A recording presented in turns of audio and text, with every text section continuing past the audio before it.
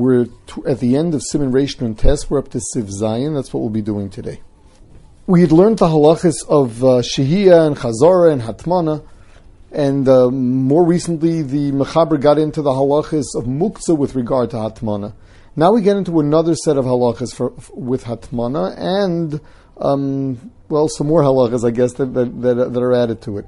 Tana shemenichim bo hachamim v'solspin piv bedaf v'shorkin pirish machlikin also betit muter lister also stima krelotzi hachamin.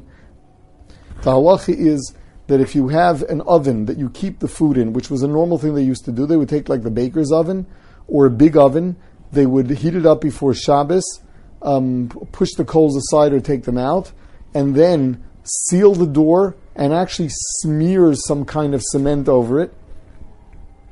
So the halacha is, the Mechaber says that you're allowed to go and break off the tit, whatever it was, the mortar that they put there, and it's not considered a shaila of stira because it was not meant for kiyum. It was just meant to stay that way overnight, if that much. Memela, there's no way to stira according to the Mechaber. Second, v'lach sor v'lesosmo. Furthermore, you're allowed to go and seal it again. Here we're not talking about with smearing mortar on it. That, of course, would be Asur on Shabbos. But here, what you're allowed to do is just put the covering back on. What's the Mechaber telling us? That we're not afraid that maybe there's still some coals inside, that by putting the door on it, you're going to be pushing some wind in there, some air, and you're going to cause them to glow again, and that would be Havara. Vim yeshbo gecholim locheshos. What happens if there vadai are coals in there and they're already on their way out? Mutar ayidei any Yehudi, it's only mutar ayidei a non-Jew, but not a Yisrael. The reason, because then it's a psik reisha, for what? So if you shut the door and you choke the air supply, it's a psik reisha for kibui. Now, why ayidei nachri is it mutar? The halacha is an eina miskavim with a psik reisha for a goy is mutar, meaning when a goy does it, I can actually have a goy do it. For Yisrael is asur. Now, what happens if you don't seal it completely? We're not afraid that you're going to choke the fire, so then it's mutar even ayidei Yisrael. The Magen Avram tain is that if you leave a small hole, then it's much worse. He says that what happens is that because it's a small hole, the air comes in with it. There's a very strong current of air that comes from there, and you're chayav for havora. You're making it glow even more. Now, getting back here, so what did the Mechaber say? That it's only mutter if there are gecholim lochashes, it's only mutter yedei nachri. Mishnah Berurah brings in El Yerabah that b'shas hatchak you can rely on the Trumas Hadesh and Shita, that it's not a psik reisha. Now, what happens if there's actually a fire there? Everybody agrees that it's a psik reisha. Hago v'yesh machmirim shel lister stimes hataner atoch betit al yedei Yisrael imev shalas al yedei any Yehudi.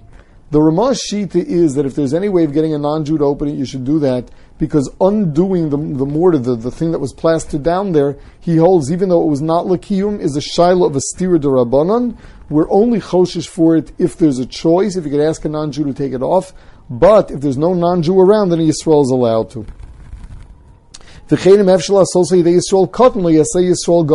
Similarly, if you have the option of having a child do it, a gadol should not be doing it. And if there's really no option, so Yisrael should do it with a little bit of a shinui. Venerally, says the Ramah now, holistam hataner, hainu biyom, hadam muter lasav lister hataner, hainu biyom, the kfar kol akderis mavushols called sarkon. Ava balayla, sobach latman also, the yesh sapek shema akderis hadainin mavushols called sarko, osur listom hataner, the gorim bishul. The Ramah says that at night, if you're going to go and seal the oven, there's a good chance that there's food there that is not yet mavushal called sarko, and you're going to be over on bishul. You're not allowed to do bishul yedei goy.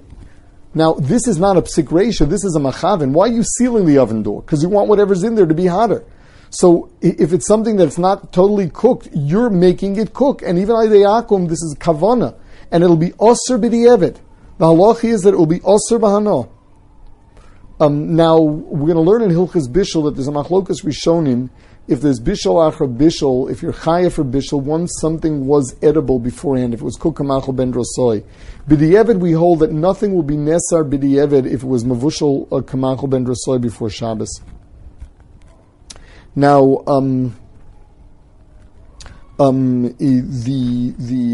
this case here, where you're actually causing it to cook, the halachi, the Mishnah Berurah says that if you did it al yedei goy, we wouldn't answer it. If a Yisrael did it, we would answer b'di'evid, al yedei nachri, we wouldn't. The reason being, this is an essential difference. We're going to see this even more in a more pronounced way later. When it comes to a Jew, if a Jew did a malacha on Shabbos, then what is nesar is the fruit of his labor becomes osir. It becomes treif. When a non-Jew does malacha on Shabbos, he's allowed to do it.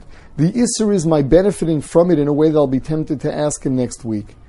In a case such as this, where it could have gotten done anyway, it just would have taken longer, here I say that's not enough of a benefit to aser when it's done ayidei nochri. Ayidei Yisrael, it's aser. L'mais, it was cooked on Shabbos. Ayidei nochri, the fact that it was cooked on Shabbos doesn't make it treif. It's that if I'll benefit from it, I'll be tempted to ask him to do it a different time. If all he did was speed up the process, I'm not afraid. So if it was done ayidei Yisrael, it's also b'di'evid. Ayidei nachri, not. What happens if somebody was makabel Shabbos early? The halachi is, the Mishnah Berurah says he shouldn't be telling a non-Jew to go and shut the oven in a way that there's a chash bishul as a gzeira atu when someone brings in Shabbos on time.